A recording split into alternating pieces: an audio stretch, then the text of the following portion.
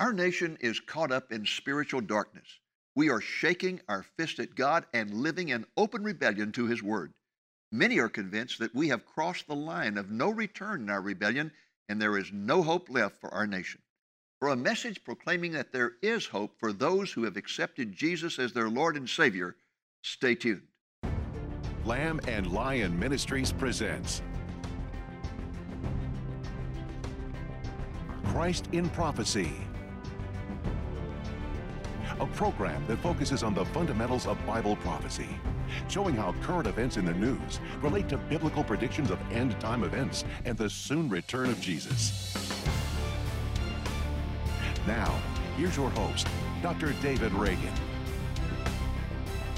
Greetings in the name of Jesus, our blessed hope, and welcome to Christ in Prophecy. The theme of our 2015 annual Bible conference was Messages for a Rebellious Nation. We had 6 outstanding speakers at the conference, and one of them was Bob Russell. Bob is the former pastor of Southeast Christian Church in Louisville, Kentucky, one of our nation's largest congregations. Bob served that congregation for 40 years, and when he retired in 2006, it was averaging 18,000 people attending the 4 worship services every weekend. Now, though through Bob Russell Ministries, he continues to preach at churches and conferences throughout the United States. Bob's very relevant topic at our annual conference was finding hope in the growing darkness. Here now is Bob Russell.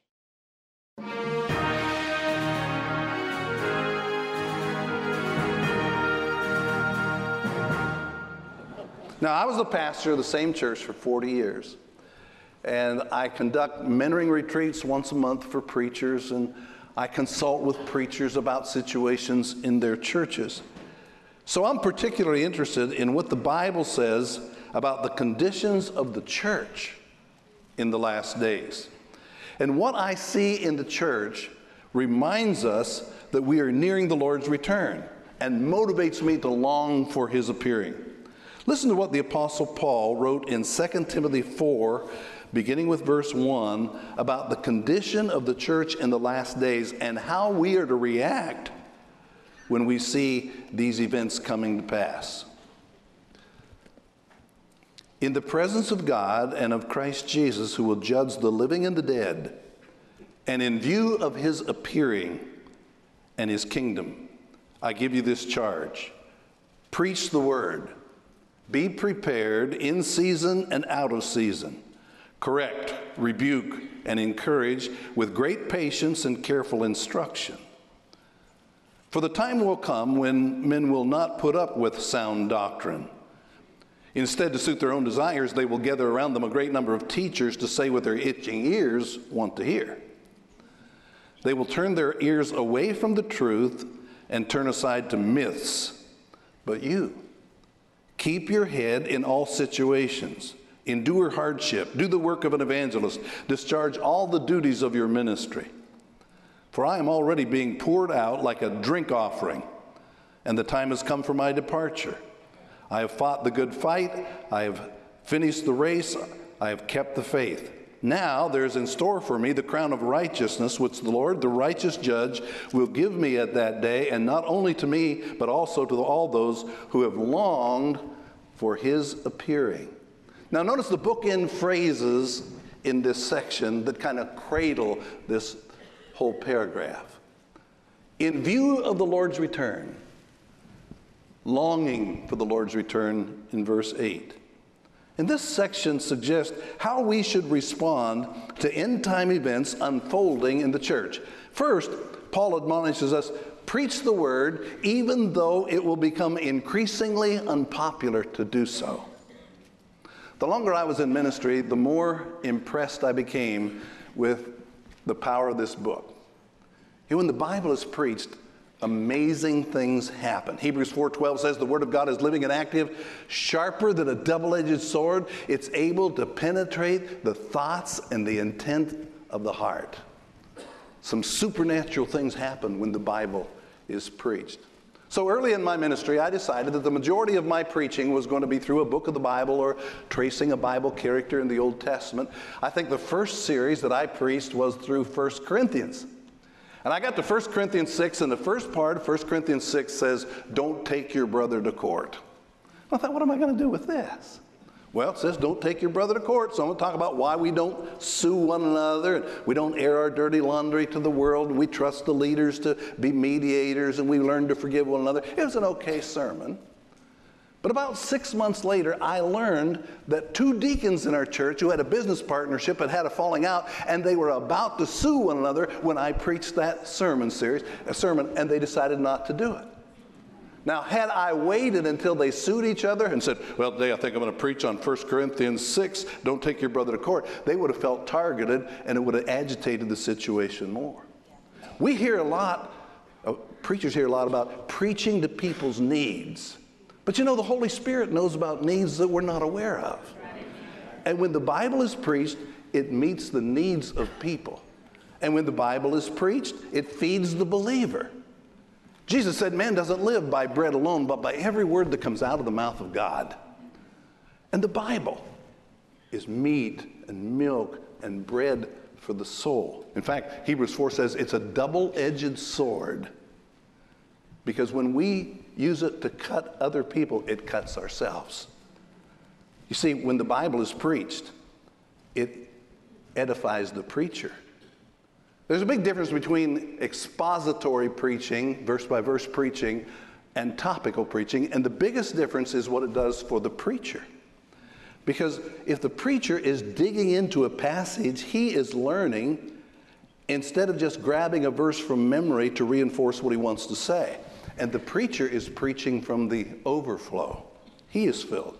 And when the Bible is preached, it reaches the lost. Preachers today are so focused on reaching the seeker that they dumb the message down so that the seeker won't miss it. But as a result, we can become shallow entertainers rather than shepherds feeding the flock. Fred Craddock wrote a book a while back called Overhearing the Gospel. And it's his contention that sometimes people hear the gospel better if they overhear it rather than thinking it's directed at them. For example, here's a couple having marital problems, and they come to a wedding ceremony, and the preacher's talking to the bride and groom about sacrifices and unselfishness in marriage, and the couple sitting out in the audience with problems probably hears that better because their defenses are down than they would if they were sitting across the desk from the preacher in a counseling session. And if the seeker overhears the preacher talking to Christians, he's probably going to hear it better, especially if the Bible is being taught, because the Holy Spirit works overtime when the word is exegeted and applied. Years ago, I planned a series through 2 Thessalonians, and it's about the wrath of God and the rise of the Antichrist and warnings against idleness. And before I got up to preach the first sermon, I looked out, and there was Gary Proctor's brother. And I knew Gary had been praying that his brother would come, been living a wild life. And of all times, I thought, the first time he comes to church, I'm starting this series through 2 Thessalonians. What have I got to say to him? But I looked at him occasionally when I was preaching, and he was paying attention. He came back for the second sermon. He came back for the third sermon. After 4 sermons, he came forward and gave his life to Christ. And he was baptized. Just before he was baptized, he said, boy, that series on the wrath of God scared the hell out of me. And I believe he was right. I believe it did. There's tremendous power in the Word of God. But in the last days, it will become increasingly unpopular to preach the Bible. Paul said, you preach the Word, correct, rebuke, and instruct, for the time will come when men will not put up with sound doctrine. Instead, to suit their own desires, they will gather around them a great number of teachers to say what their itching ears want to hear. A popular television preacher was on the Oprah Winfrey Show not very long ago, and Oprah Winfrey asked him, do you believe that there's only one way to God? And he smiled and said, Oprah, you know, the Bible says there's one way to God through Jesus, but I believe that there are many ways to Jesus. You see, we find clever ways to distort the truth and say what itching ears want to hear. Itching ears want to hear that there are many ways to God, and you don't have to disagree with any other religion. Itching ears want to hear that the Bible contains words from God, but you have to judge for yourself what is authentic and what is not. And if it doesn't fit the cultural norms, then you can reject it as irrelevant, because actually it was written 2,000 years ago. Itching ears want to hear that God may have used evolution to create the world, and you don't have to take the Genesis account literally. You can still be accepted in the scientific community and follow Jesus. Itching ears want to hear that couples can cohabitate without a marriage ceremony. After all, you're married in God's eyes. That's what matters, and you can save on taxes that way. Itching ears want to hear that the Bible's denunciation of homosexuality is no longer valid. We're more enlightened. Jesus didn't say anything about it, so we can be neutral too. You see, people want to hear about God's favor, God's love. They don't want to hear about judgment and hell. People want to be encouraged, and they bristle up at the very idea of being rebuked. Because if a preacher corrects or rebukes, people bristle up and say, "Who are you to judge me? You're making me feel uncomfortable. I'm offended." So we cleverly shout grace and we whisper repentance, and we seek to please men rather than God. Tony Campolo has been one of the most popular speakers at evangelical conventions over the last 3 decades. But Tony Campolo last month published an article explaining why he endorsed gay marriage. "My wife led the way for me," he said. "We have gay friends whose relationship I respect, and feelings and personalities trump the Bible." In the last days, people will gather around them teachers to say what their itching ears want to hear, and they'll turn aside to myths. Several weeks ago, Diane Sawyer interviewed Bruce Jenner, who had just announced that he was in the process of transgendering at age 65. But he said a weird thing. He said, "I still find myself attracted to women." And Diane Sawyer asked what I think is the most bizarre question I've ever heard on TV. She said, "Are you a lesbian then?"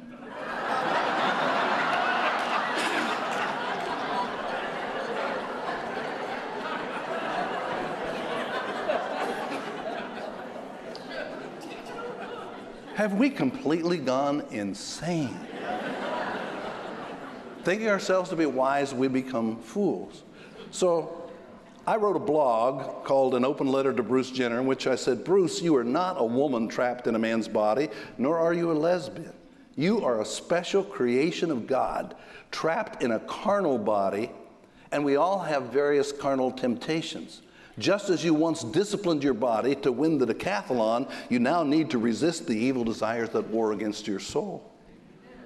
Now let me read just a portion of a letter another religious leader wrote to him, which was published in a religious publication.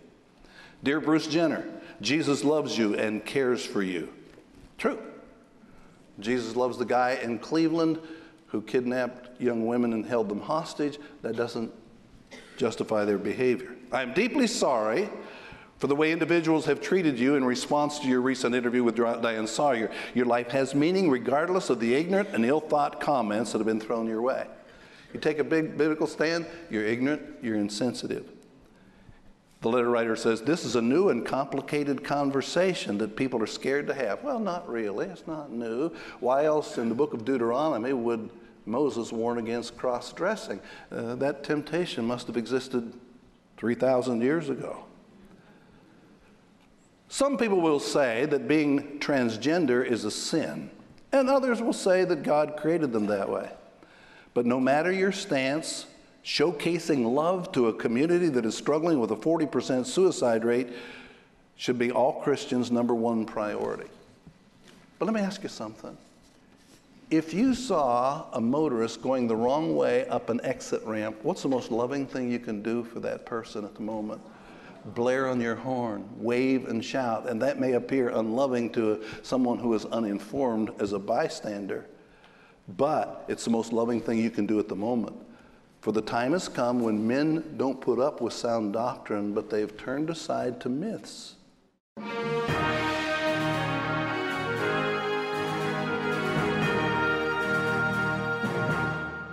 For those of you who may have tuned in late, you are watching a presentation which Bob Russell gave at our annual Bible conference.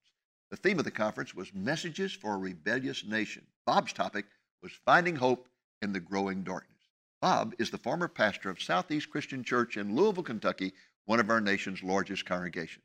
Let's return now to Bob's presentation. Let me share with you 3 reasons why, as I get older, I find myself becoming increasingly eager for the Lord Jesus to return. First, I'm eager for him to come to silence the mockers. I am so fed up with God's name being blasphemed and God's people being ridiculed by arrogant entertainers and lying cretins in the media. And I'd like to see him bow. You know, Bill Maher of HBO, he makes fun of Christian people. He says we're ignorant for believing the Bible. When Tim Tebow had a good testimony, he called him a homeschool nerd. He had a question the other day for somebody, what about your imaginary Jesus? My friend Wayne Smith says, I know the Bible says we're not supposed to hate anybody, but if God ever changes that rule, I got my guy picked out.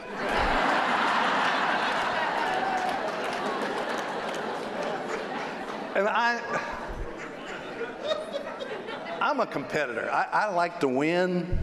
And the Bill Mahers and the Bill Nye the Science Guy and Rosie O'Donnell and Michael Moore and Barry Lynn make me mad.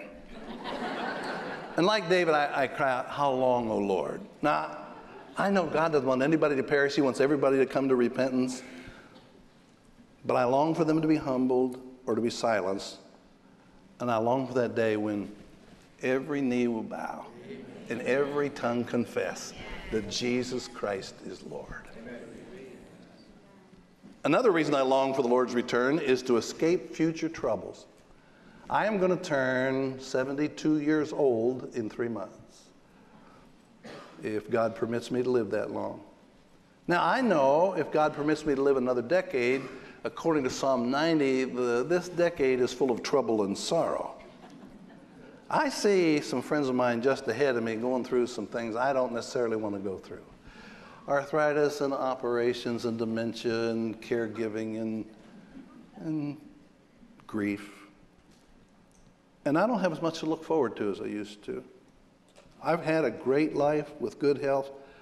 I really wouldn't mind if I just could miss those unpleasant experiences and be caught up to meet the Lord in the air. That'd be the best of both worlds. 2 Corinthians 5:1 says, we know that when the earthly tent we live in is destroyed, we have a building of God, eternal in the heavens. Meanwhile, we groan, longing to be clothed with our heavenly dwelling. And it's not just the unpleasant health problems I wouldn't mind escaping, but it appears to me, unless the Lord dramatically intervenes, this world's going to become increasingly uncomfortable. Race riots, rampant diseases, brutal terrorist attacks, increased persecution of believers. I'm kind of eager for the Lord to come. I could just escape all that, the tribulation. And please don't misinterpret what I'm about to say. But I don't enjoy going to church services as much as I used to. Some of it is a generational thing. I grew up with a lot of emphasis on reverence, and now some more emphasis on joy, and that's okay. Some of it has to do with giftedness. I am a terrible singer. And I like some of the praise songs, not all of them, but all of the praise songs are written by a high tenor. And I can't get up there. And just about the time I get so I can sing them, they put them on the shelf and we're doing something else. I was in a church as a guest speaker a while back. They sang 3 straight songs I didn't know. And then the worship leader said, now we're going to teach you a new one. Well,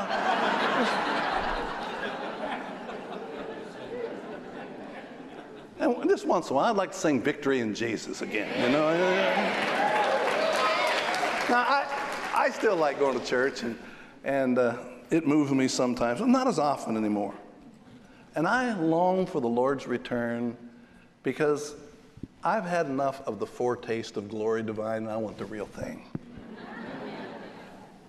But one other reason I long for his appearing, and that is just to be with God. For the Lord himself shall descend from heaven with a shout, the voice of the archangel and the trumpet call of God, and the dead in Christ will rise first. And then when we who are alive and remain shall be caught up together to meet the Lord in the air, and so shall we ever be with the Lord. Therefore, encourage one another with these words. Just imagine for a minute seeing the Lord Jesus face to face. Now we see through a glass darkly, but then face to face. Can you imagine hearing him say to you, well done? Oh, Lord, I got so many sins. I've forgotten about those. They're buried in the deepest sea. Well done, good and faithful servant. What a day that will be when my Jesus I will see. When I look upon his face, the one who saved me by his grace. When he takes me by the hand and leads me through the promised land. What a day that will be. And imagine the excitement of embracing your family members and loved ones who have preceded you in death and hearing them squeal with delight at your arrival. I was teaching a Saturday morning men's Bible class not long ago. We were talking about death and dying, and I said, how many of you in here are over 70 years of age? A bunch of guys raised their hand. I said, do you fear death more or less as you get older? Oh, they said, Bob, you fear death less as you get older. I said, why is that? And Butch Dabney said, you got more friends in heaven than you got on earth. Fisher Jones said, you know, Bob, I'm 91 years old. I hope I die pretty soon. My friends are going to think I didn't make it.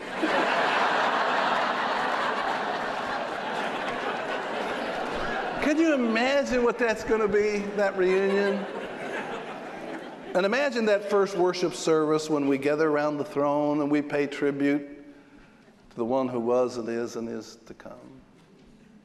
I think Gabriel will blow the trumpet, call to worship, and all of a sudden appearing before us will be thousands of angels in this heavenly choir. And halfway through their song, they'll say, y'all join in, holy, holy, holy. And I'll open my mouth, and I'll be able to sing and sound like Jack. And I'll be able to reach 2 or 3 octaves, surprising myself.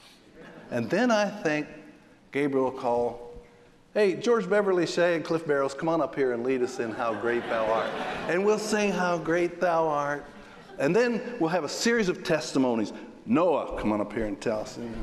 King David, Apostle Paul, Simon Peter. And then after all of that, Jesus Christ will walk onto the platform.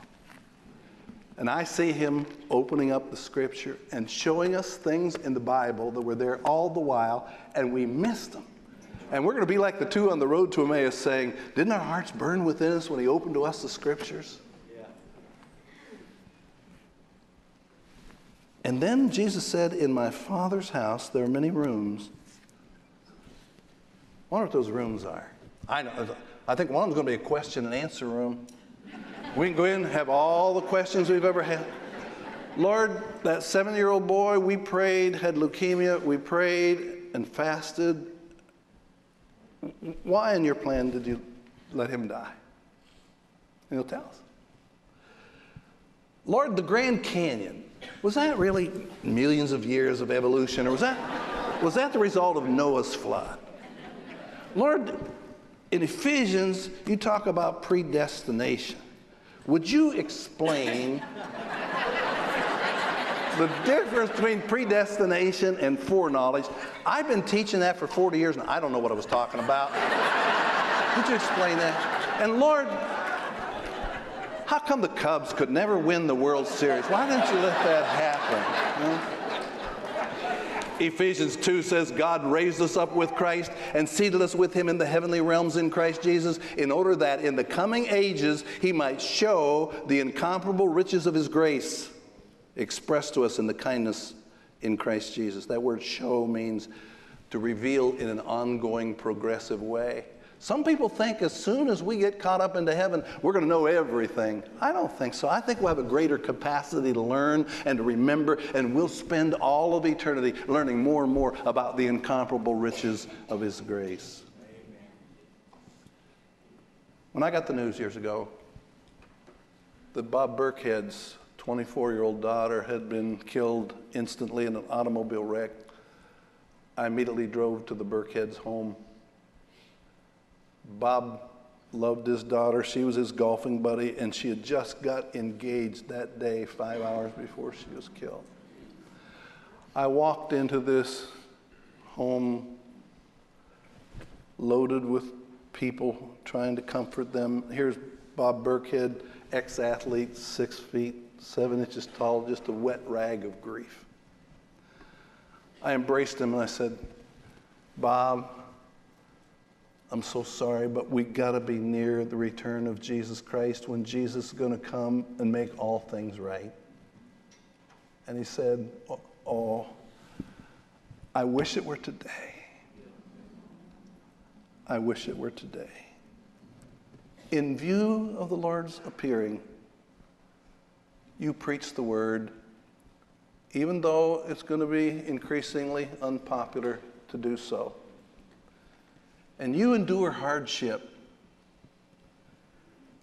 because persecution will intensify, sometimes even from your own number. And you long for his appearing, since this world's going to become less and less meaningful to you anyway. And the Lord, the righteous judge, will give you a crown of righteousness on that day. Not to you only, but unto all them also who love his appearing.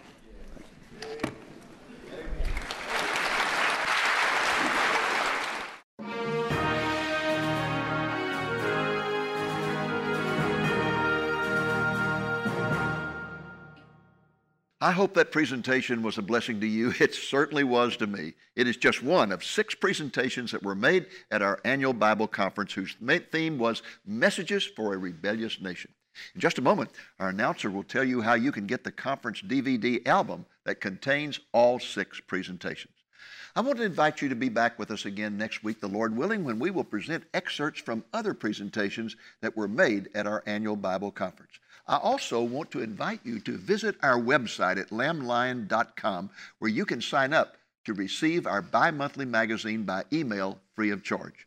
Until next week, this is Dave Reagan speaking for Lamb and Lion Ministries, saying, look up, be watchful, for our redemption is drawing near. The powerful presentation you have just viewed is available in its entirety in our 2015 Bible Conference video album, which contains 3 DVDs with 6 50-minute presentations. The album is titled Messages for a Rebellious Nation, and all 6 of the presentations it contains are related to that theme. The album could be yours for a donation of $20 or more. That includes the cost of shipping. Again, the album contains 3 DVDs with a total of 6 50-minute presentations. The specific presentations are Our New Moral Disorder by Robert Jeffress, pastor of First Baptist Church in Dallas, Texas. Our Rabid Nation by Al Gist, evangelist for Maranatha Evangelistic Ministries in DeRidder, Louisiana. We Don't Need No More Ignorant Christians by Tim Wildman, president of the American Family Association in Tupelo, Mississippi. Religious Freedom Under Fire, a report from the front lines by Kelly Shackelford, president of the Liberty Institute in Plano, Texas. Hope in the Midst of Growing Darkness by Bob Russell, former pastor of Southeast Christian Church in Louisville, Kentucky. And A Nation Begging for Destruction by Dave Reagan. To place your order, call the number you see on the screen Monday through Friday, 8 a.m. to 5 p.m. Central Time, or order online at our website at lamblion.com.